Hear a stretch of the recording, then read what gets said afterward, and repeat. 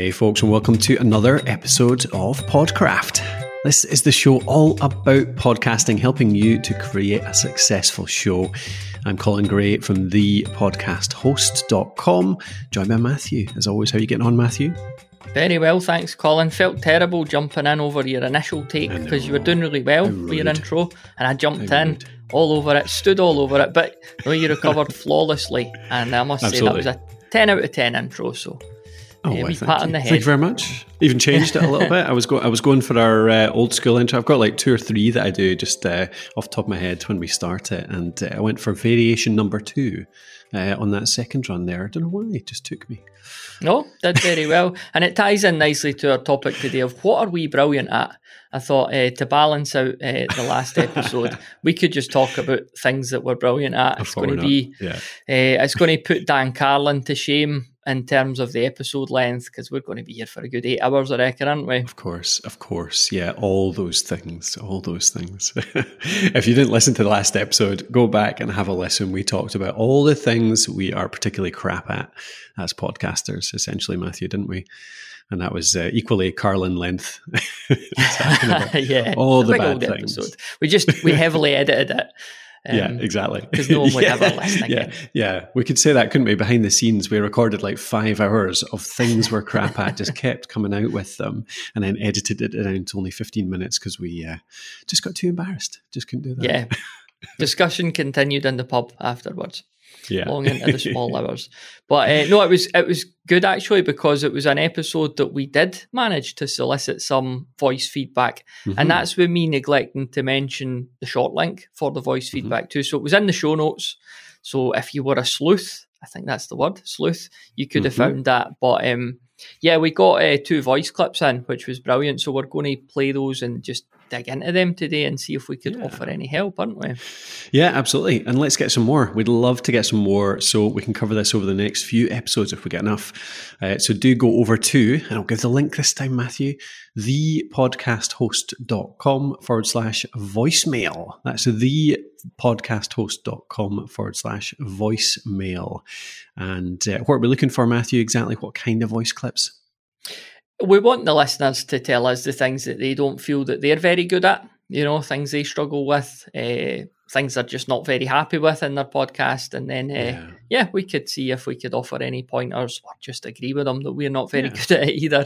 But I send them in, please, thepodcasthost.com/voicemail.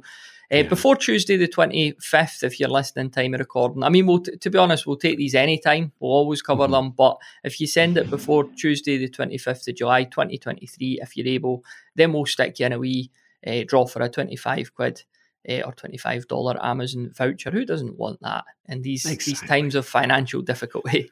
Indeed. A positive note there. But it's great, actually. I think this is a good example of that bit of advice we often give to get feedback from listeners, isn't it? About how to be quite specific about it. Like generally they'll ask something like, get in touch and let me know what you think. Let me know what you think of the show. And then people get nothing back. And they're always puzzled why they're not getting any feedback. And we discovered this time round, like we were quite specific. We said, give us a voicemail around something you struggle with, something that you think you're not very good at, and maybe we can help. And suddenly, Matthew, lo and behold, what did we get? We got 2 clips. Yeah, I mean, the voice inbox was literally straining under the weight of these 2 clips. But, 2 voicemails, I think that's, to be honest, I'm going to pat ourselves in the back. 2 voicemails is good because it's not the easiest thing to send. It takes a bit of time, and I'm really grateful that we got a couple of those in, and hopefully we get a few more as well. That'd be really nice. Absolutely. Yeah, we would appreciate it. Yeah, so anything you think that you're not good at, anything you think you'd like to improve on, anything, like Matthew said, you're not happy with in your podcast, pop over to thepodcasthost.com/voicemail. All right, should we jump into it, Matthew, then? We sure shall. Right, I'm going to play our first clip from John. So this is John. Hi guys, this is John Lacey from Build a Presentation Muscle, which you can hear more about over at johnlacey.com. I love the show. You asked what things we weren't good at, and I'm going to tell you. Number 1, networking. I am not good at this. I'm an introvert. I try to interact with a lot of people online, but it is so hard to build a relationship online. If anyone's got any tips at all, please let me know. Number 2, promotion. I put my content all over social media almost every single day of the week, but again, it's not getting a lot of traction. And number 3, managing my own expectations. I feel like I'm putting my heart and soul and sweat and tears into the things I make, and no one cares. Like the stats show that some people are listening and watching, but just barely into double digits. And I just feel like I have so much to give and nobody really wants it. So those are the things I'm struggling with. I'd love any insight that you may have to offer. Love the show. Keep up the good work. Oh, wow. Right. Okay. So good stuff there from John. So where do we start, Matthew? We'll go 1, 2, 3. Start at the start. Yeah, start at the start. Networking. It seems like John's specifically talking about networking online. I mean, correct me if I'm wrong, John, but yeah, he did mention networking online because he's an introvert. Any thoughts on that? Any initial thoughts on that, Colin? Yeah, okay. So I can heavily identify with this. It's something that, and I think I would extend it out to events as well. I bet you it's kind of, he's thinking most commonly it'll be online, but when he goes to events as well, I'm sure. If it's anything like me, I was at an event just last week, actually, and I had a goal to try and meet a few people around a particular area. We're looking at trying to improve our customer success, for example, in Alitu. So I wanted to try and talk to a few people that were talking on that. So I had a goal to wander about and find some people and have some chats with them. And invariably, when I get to the end of an event like that, I've managed to speak to a few people, but it's always like a big effort to sort of go around and try and find them and then strike up a conversation and all that kind of stuff. And invariably, I'm never happy that I've done enough as well. And I think that extends online as well, in that I always feel like I should be sort of keeping up with people more often, like sending more emails, having more phone calls, all that kind of stuff, more Zoom calls, and just building those relationships. But I don't know, I feel my best day is often just being able to concentrate on one thing. I think you identify with this about Matthew as well, but the conversations we have is being able to just sit down and concentrate on one thing and just get in flow and just work on something for 2, 3, 4, even 8 hours, like a whole day on something. So it kind of draws me away from all of that kind of what sometimes feels like flippant, messing around, like just talking to people and kind of ethereal relationship building stuff. What do you think?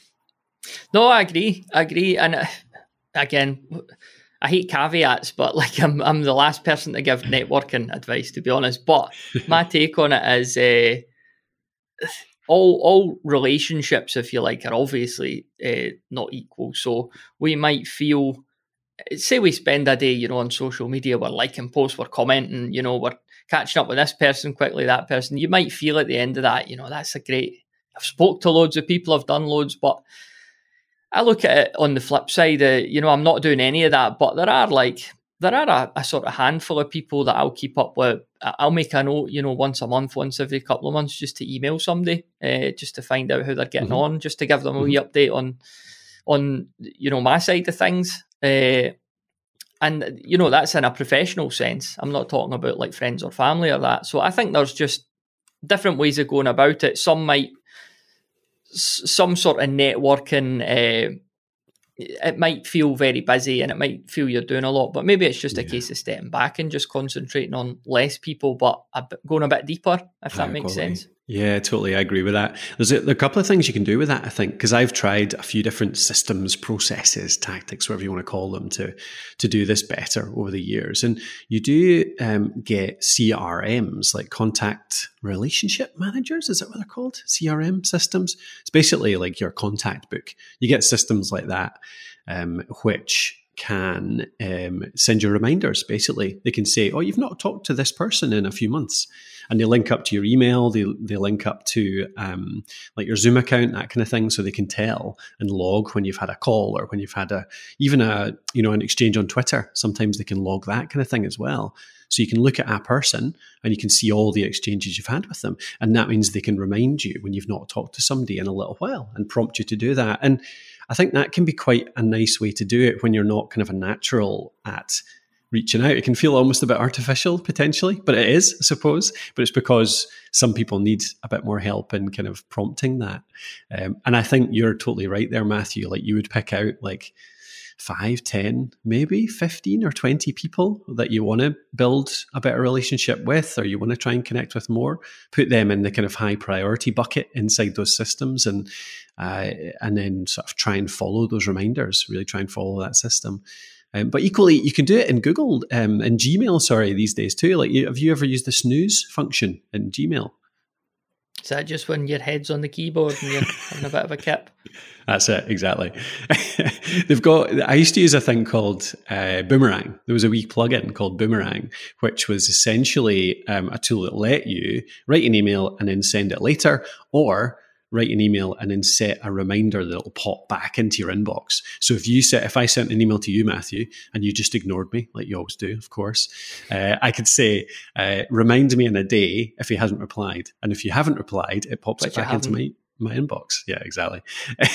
But Gmail can do that automatically itself now too. So you can basically have a little email chat with somebody, and then you can snooze it for, let's say, 6 weeks. And then it'll pop back in your inbox in 6 weeks. And then that prompts you to have another conversation and reach out to them. So that's maybe a simpler way too. I've noticed Gmail doing that. I've never, as far as I know, I've never set it up, but I will get, like, something will come back in that will say, sent 5 days ago, follow up. Yes. I'm like, oh no. Really? Yeah, it's got like a kind of exactly. No, I don't want to. Yeah, it's got a kind of automatic or an AI powered version of it too, but you can do it manually as well. There's a wee clock icon at the top of the inbox nowadays. The other one, which I used a lot when I was going to live events, and I think it works online as well, maybe this will help you, John, is when I started going to events, I found myself just being too shy, too nervous to reach out to anyone, to talk to anyone. And what I actually did, it's maybe slightly counterintuitive, is I just jumped sort of straight up the engagement ladder and just started applying to speak instead. And my theory was that if I was on the stage, then that's me speaking to everyone, and maybe I would get my point across that way. And that did work, and it started to build some kind of credibility, authority, all that kind of stuff. But the side effect that I didn't think of was the fact that if I spoke at an event, it meant that everyone came up to speak to me instead. So it puts you at the front, and it means that everyone comes to say hi to you. So it kind of breaks that ice, and it means that people approach you instead of you having to do it with them. And that was great, actually. It just worked so well. And I still do that quite a lot these days. It was the whole reason I started speaking.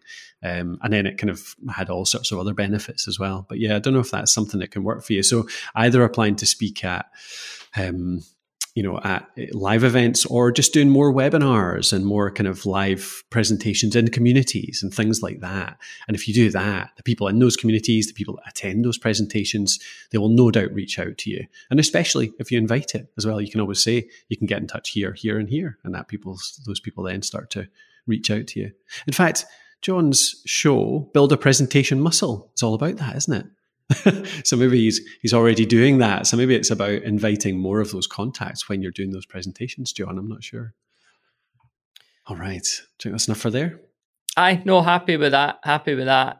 Hopefully John is too. But yeah, these things, again, we're not offering solutions, we're offering pointers, and it's always a work in progress. Everything's a work in progress, isn't it? So, yeah, indeed. Next thing that John mentioned was promotion. In particular, the fact that he says he publishes a lot on social media, but it's not getting much traction. Long-term listeners to the show won't be surprised to hear my musings on this. Is it just the method rather than the fact that John isn't very good at it? Is it just the fact that promoting your stuff on social media just isn't that great, isn't that effective, rather than John's particularly bad at it? What's your thoughts on that, Colin? I think that's possible. Absolutely. Yeah, I think it's possible that social is just not really working for a lot of people right now in a lot of cases. But it does work for a lot of other people. So you can't really kind of just write it off. We do, kind of, don't we, Matthew? Deliberately. Oh, absolutely. Both of us. Don't. And that's not... Yeah. I think it's not even saying, we don't even say like it's just useless. It's just, it doesn't really work for us, I think, in many cases. But, more recently, I've been starting to play around with LinkedIn a bit more, actually. So I do have a couple of thoughts on this. One is, it sounds like you've been putting a lot of effort in, John. So you're already doing that kind of regular posting. So that's kind of the first barrier. A lot of people play around with social and then don't get any responses within the first week and say, this is useless, and give up. But I think it does take, and from all the reading and kind of talking to people that I've done around this recently, it does take months to build up that momentum. But the other is around the types of posts. And I found quite a good tip from somebody who does this really well around mixing up the business and the personal in certain ways, whereby you post a few things every week, but telling those stories that are sharing a little bit of vulnerability, sharing a little bit of personality, sharing a bit more about who you are and why, excuse me, why you do what you do. And mixing them in then with the kind of more teaching moments where you're teaching. So John's teaching about presentation skills here, I presume, going by the name of his podcast. So mixing in stuff like that in amongst other posts around that kind of personal side. And finding examples of posts that people have shared on, whether it's LinkedIn, Twitter, where they share a bit of that vulnerability, but they also make a kind of point around it too. And then building some structure. And this is something that I like as well, because I'm a bit of a geek this way. Like, I like to know I can have a structure to work with. So that hook at the start, LinkedIn in particular, for example, only shows kind of 3 lines and then says read more. So you need to have a little hook that builds some curiosity and really says something, whether it's controversial, an unpopular opinion, something that makes people think, wait, what? That can't be right. And putting that at the very top to make people really hit the see more. So that's something I'm playing around with just now. And even being more specific, like Matthew, we talked earlier on about the kind of the specific, actually being very focused on what you want from people, not just saying a general, what do you think? But being specific around saying, so I've just posted about vocal warm-ups and presentation skills. What vocal warm-ups do you think sound the stupidest or make me look the most like a lunatic? A very specific question to try and build that engagement. Hopefully that would help you a bit, John, because I found that, like we said earlier, even just getting feedback for this show, but anywhere else as well, the more specific you get with those questions, the more specific you get with those prompts to engage with you, what you want the listener to do, the more likely I think they are to actually do it. So let's see if that hopefully increases your engagement over the next little while. See if you can include some of that stuff. And it'd be cool to hear, actually. Yeah, get back to us if you think that helps. All righty. Does that persuade you, Matthew? You're going to get on social? You're going to be all over Twitter for the next few days. I've just signed up. Give me a follow, please. We could retweet each other. The next thing that John mentioned was the managing of his own expectations, because he feels like he cares about his show. I did take the liberty of going on John's website there and his podcast page, Build a Presentation Muscle at johnlacey.com. First thing, John, fantastic audio quality and delivery. Looks like you're actually a voiceover anyway, so you've obviously got the voice thing in there, and great audio quality. But I'm guessing maybe the wider issue here, and again, this is just at a total first glance, so I could be totally wrong. I often am. But is your show maybe just targeting it a bit too wide? Is it casting a bit of a wide net here? Because you're talking about content creators. Now, we fall into that bracket, and so will a lot of people listening. Most people listening will fall into that bracket of content creator. But these days, Colin, is that just too wide a term? Does somebody hear something's for a content creator and think, oh, that's just for me? Or is that just a bit too wide? Yeah, most people probably identify with a particular kind of content, don't they? Are you saying that John's show's about being a voiceover artist? Is that? No, I didn't catch that. It's more just skills for content creators, okay. Different things that you could learn or do or pick up on. Yeah. So what would you suggest then, that he picks one of the niches? So whether it's not podcasters, don't do podcasters, John. So whether John picks YouTubers or bloggers, something like that, that's what you're suggesting, like he goes more specific. Or do you think he could take an angle on content creation that's more specific? What do you think? Yeah, bit of both. And again, there's every chance he's already doing this, because I've just very quickly glanced at the site. Whether you're really honing in on the voiceover world, the voice artist world, if there's a difference between the two, pardon my ignorance. But so content creation for voiceover artists, that kind of thing. Yeah, like how you market yourself. Yeah. Okay. Cool. But I think it needs to be a bit more compelling to a certain amount of people, even if that's much less people than a content creator could literally be me when I get my Twitter account and I've posted the tweet. It's content. I've created it, but it's just it's too wide in my opinion. Especially when there's so many shows out there that are very targeted. So I would just look. I'm not saying abandon your show, and that it's a bit of tweaking, and that could just be a season. Like we've talked a lot about seasons. You could try a season on. Okay, this season is for this type of content creator, and just see how you get on with it. But I'm offering this advice, like I say, at a glance on your website. So don't take it as gospel. No, I like that a lot. And it's a rare podcaster who can get a bit more specific, a bit more targeted with their audience, with the content they're creating for that audience. So yeah, I'm sure that's the case. I think, what about the question around so that's around how to potentially grow his audience, because his expectations are he'd like a bigger audience. But what about managing expectations, as in how do you, if you have a very specific niche small audience, how do you become happy, or how do you deal with having 100 listeners and that is your target audience for the rest of your life?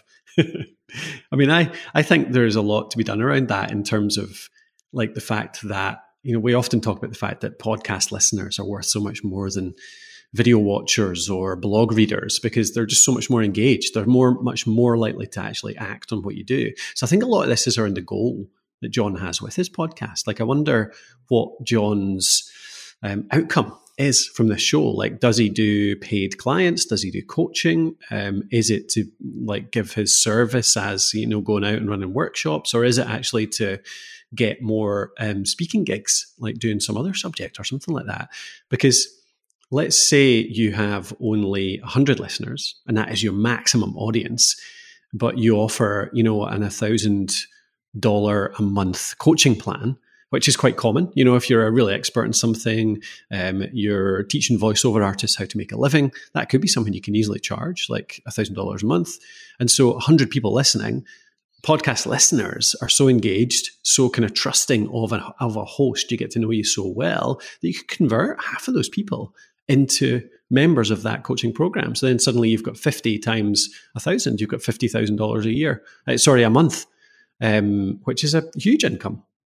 So you don't even need to convert that many. So I don't know if there's something around that as well, Matthew. Is there around John's goals and how he handles that in terms of the numbers? Because you don't need big numbers, I think, for many of those goals. Yeah. No, I agree with everything you've said, which I don't say often, Colin, but yes, well said again. You're doing very well on this show, son. Oh, well, thank you. Thank you. It's almost like we've done this before. Appreciate that. You're a podcaster, Colin. What do you think? Is there anything else you deal with in terms of numbers like that, Matthew? Like, you've done so many shows over the years as well. Like, how do we deal with when the numbers are not growing as fast as we'd like? Yeah, I mean, other metrics can be growing. Your engagement, the people you're hearing from. You can look at, it's been touted a lot recently, but listen time. You'll get these stats in Apple, you'll get them in Spotify. Just look at how long folks are listening for, and you see that as engagement, and you can grow that engagement. You could watch it grow. You could try other things. So there are lots you can do beyond simple numbers as well. But I mean, what you said, Colin, covered pretty much I would have said as well. No, I love that though. That's a really good point at the end there. Yeah, around. Yeah, if you see the actual, the listener numbers not growing as much as you can, then take control of the other ones, like engagement, like you say, listen time, like feedback. Feedback is a big one, just asking people to get in touch. Again, being specific to really encourage it. I think that's a big one. It's a huge one to keep your motivation going. Yeah, if you get really good at this, you might get 2 voicemails. And so keep at it. Keep at it, John. Don't give up. You could do this. But no, I really appreciate that, John. That was brilliant. I loved that question. Those questions, in fact. Now, Matthew, I have a question for you. We're at 26 minutes. We're going longer than we always do, as usual. Shall we cut this in half, or do you want to jump on to the next one? What do you think? I think we can do it. Do it. There's jump straight in. Yeah, there's a key point to deal with, but yeah, I think it's doable.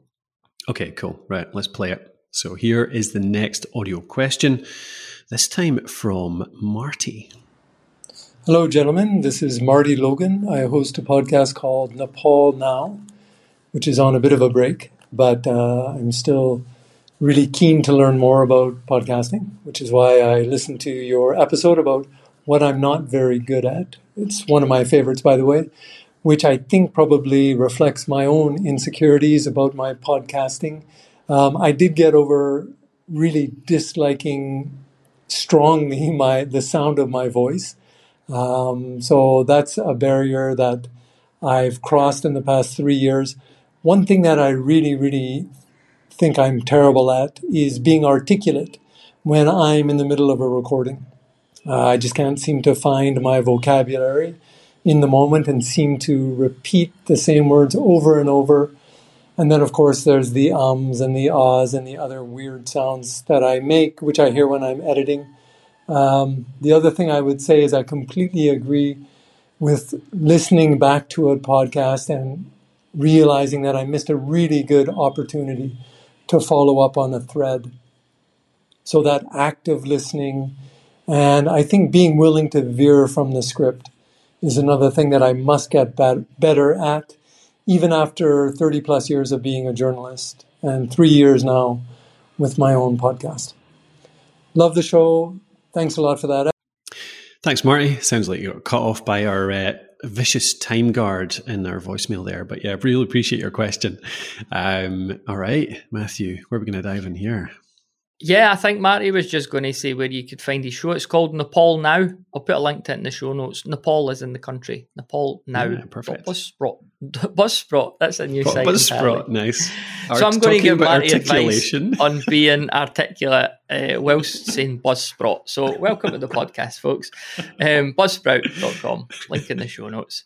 There's one key thing to dig into here, Colin, isn't there? I mean, Marty's talked about sort of getting over disliking the sound of his own voice, and that's a whole subject of its own. Yeah, totally. But this feeling of, not feeling like you're very articulate, not feeling like you could find words and stuff like that. Obviously, this is a very real thing. It's something I totally struggle with, as the listener could no doubt tell. But do we hold ourselves to, this is a no-brainer question, do we hold ourselves to much higher standards than we do other folks? We're very used to hearing people on the radio, people on the TV, or just, podcasters that have been doing it a long time, and have very polished shows, heavily edited as well. And, when you sit down to do a raw recording, you can just feel like a bit of a, you're just stumbling your way through it. So yeah. I totally struggle with this too. I think that is the total key point there. I think it's the pressure, it's the perfectionism, it's the feeling that you are not as good as everyone else out there. And therefore you notice those little stumbles like 100 times more than you would with anyone else. And I think maybe that's something that I've never actually thought about it this way before. So you've put it well there, Matthew, around maybe it is maybe something to combat this kind of problem is to actually really make a point over the next 2 or 3 podcast episodes you listen to. In fact, this one, Marty, listen to all of the stumbles, the pauses, the little sort of glitches that we've had in our voice, because we don't really edit this at all in terms of detail, do we, Matthew? Like we just leave that stuff in. Mm-hmm. The ums and ahs, I just did one there. We leave them in because, I don't know, I just think it makes it more authentic. And actually, I find that when people do edit them out, you end up doing more and you don't improve the way you speak because there's no pressure to. You're using editing as a crutch. But listen to the next few episodes and listen to how many of those little glitches that your favorite presenter actually makes, and you barely notice them at all. Or you do notice them, but actually it's just kind of almost subconscious, and it just makes you realize that this person is just a human and they just speak. So there is a big part of actually that expectations thing. I think, Matthew, you're spot on there, figuring out how to be okay with the fact that you stumble your words and not making a big deal of it. As soon as you kind of take the pressure off yourself a little bit, I think that actually you get better at that. The pauses disappear because you're not kind of feeling that pressure, that stage fright. And also you don't make such a big deal of every time you do stumble over a word, and you just keep going and it's totally fine. So yeah, I think that's a big one. I mean, on the ums and ahs front, like, to me, this might just be because I've done audio editing for a long time, but edited out ums and ahs are more jarring to me than them just... Yeah. I know folk could go overboard and every second word is an but yes, when I hear them edited out, it pulls me out of it, because I'm like, oh, that must have taken a long time to edit, and that's not quite right, that one, and the timing's wrong there, and it sounds really unnatural. So yeah. There's the one trick I got taught once to get rid of them, or to try and get rid of them, is you start being conscious of it. So you realize, you say to yourself, right, I know I do and ah a little bit, so what I'm going to do is every time I stop to think, every time I finish a sentence, I'm just going to breathe. And I'm kind of exaggerating it right now, but in between the sentences, when you get to the end, you take a deep breath instead of doing an and you can start to get used to doing that, and it can become a habit, actually. It sounds a little bit, obviously that was a bit exaggerated there, but you can do it in an exaggerated way like that, and it starts to become part of your pattern, and actually takes out quite a lot of the ums and ahs, because really it is just it's the pause. It's you feeling the pressure to fill the space and keep your turn. Like, you don't want somebody else to start speaking in your pauses, so you end up doing ums and ahs to show people you're still speaking. So it's a funny one. Yeah. So try that breath thing, maybe Marty, and see if that helps you as well. The other one I would say, and we just did an episode on this with Jacob, Matthew, is vocal warm-ups. Do you do any of these when you're starting to record, like, especially when you're doing your audio drama and stuff like that, where you need to be articulate and get it right? Absolutely not. No, I don't do any of that. Not a thing. All sounds very good in theory, but no, not for me. Thank you very much. I actually think I do some when I've got something. If I need to read something, so if I need to read a script, I'll always do a wee bit of just little kind of articulation warm-ups, because I find my trouble is the thing that makes me stumble over my words more than anything is my lips feeling really kind of unarticulate.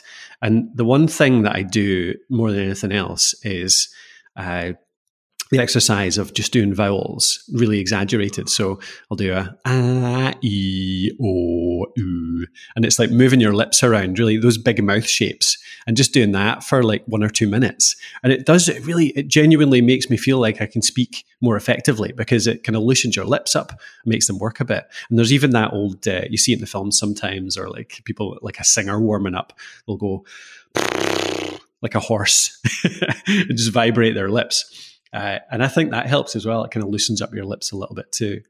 And the other one, I don't do this as often, but I have found it effective sometimes, is just a few tongue twisters as well. What's your favourite tongue twister, Matthew? She sells seashells on the seashore. Or ship your show. I like that one too. Ship your show, yeah. Or Peter Piper picked a peck of pickled pepper. Yeah, it takes a bit of practice. But those kind of things actually genuinely make a difference. They kind of get yourself warmed up. They get all of the sound. Like you can look up one for every kind of main sound that you make, like whether it's piz, biz, all the kind of different mouth shapes, and do them. And proper presenters, like vocal artists and singers and all that, will spend like 20 minutes doing this kind of thing before they get on stage, which probably shows how valuable it is. But that can make a real difference, Marty. So yeah, maybe try that. I'll point you to a resource. Like I said, Jacob and I did an episode on this quite recently, and it's on YouTube now. So if you go over to our YouTube channel, go over to what's the easiest link for there? I'll go thepodcasthost.com/YouTube, and I'll make that up afterwards. Go over there, and it'll take you to our channel. And in our recent videos, you'll find one in there about vocal warm-ups and articulation exercises. Aye, give John's show a listen to. Yeah, totally. So. Very good points. And yeah, the other thing you mentioned there, Marty, was around the follow-up questions. Well, we did that pretty in-depth last week, I think. So hopefully that gave you a good hand. But yeah, it's definitely something I think you can improve on. The active listening, the kind of following up on things, really kind of trying not to stick too strictly to a script. So hopefully that gave you some help. But if there's anything more specific around that, by all means, follow-up voicemail question, thepodcasthost.com/voicemail, and let us know. All right, Matthew. Yeah, it'd be great to see more of these. Again, before Tuesday, the 25th of July, you can get your hat in the ring for a wee voucher. We could do it with a dice, Colin. What do you think? Are we going to be nice. using a D4 if we get a couple more in? Could we get a D6? I'd love it if we could use a D20. Oh yeah, every definitely. Participant D100's my favourite actually. Rollmaster, longest running game that I've ever been in. It was a D100. Always percentages. It's good. It's very satisfying when you roll 100 or even an 89. I'm not good enough at maths for a D100. So don't worry, you don't need to take it. Actually, now that you say that, you do. I was about to say you don't have to add up, but you totally do. Like you've got a 55 modifier on a roll of like 47, and you're like, what does that add up to again? 112, and you just randomly pick a number out there. 120 is what I got. Cool. So looking forward to see what comes into the old SpeakPipe inbox. Yeah, definitely. And Colin, I just wanted to sort of mention something as we come towards the end of the show. And it's just it's a very personal thing in the first instance, that my younger brother tragically took his own life last summer. And we are now organising in his memory, and as an attempt to raise some money for a mental health charity called Back On Side, we're organising a charity football match. It's going to take place in August of 2023, Sunday the 20th August. So, like I say, we're looking to raise £5,000 for a mental health charity called Back On Side, who do some really, really good work.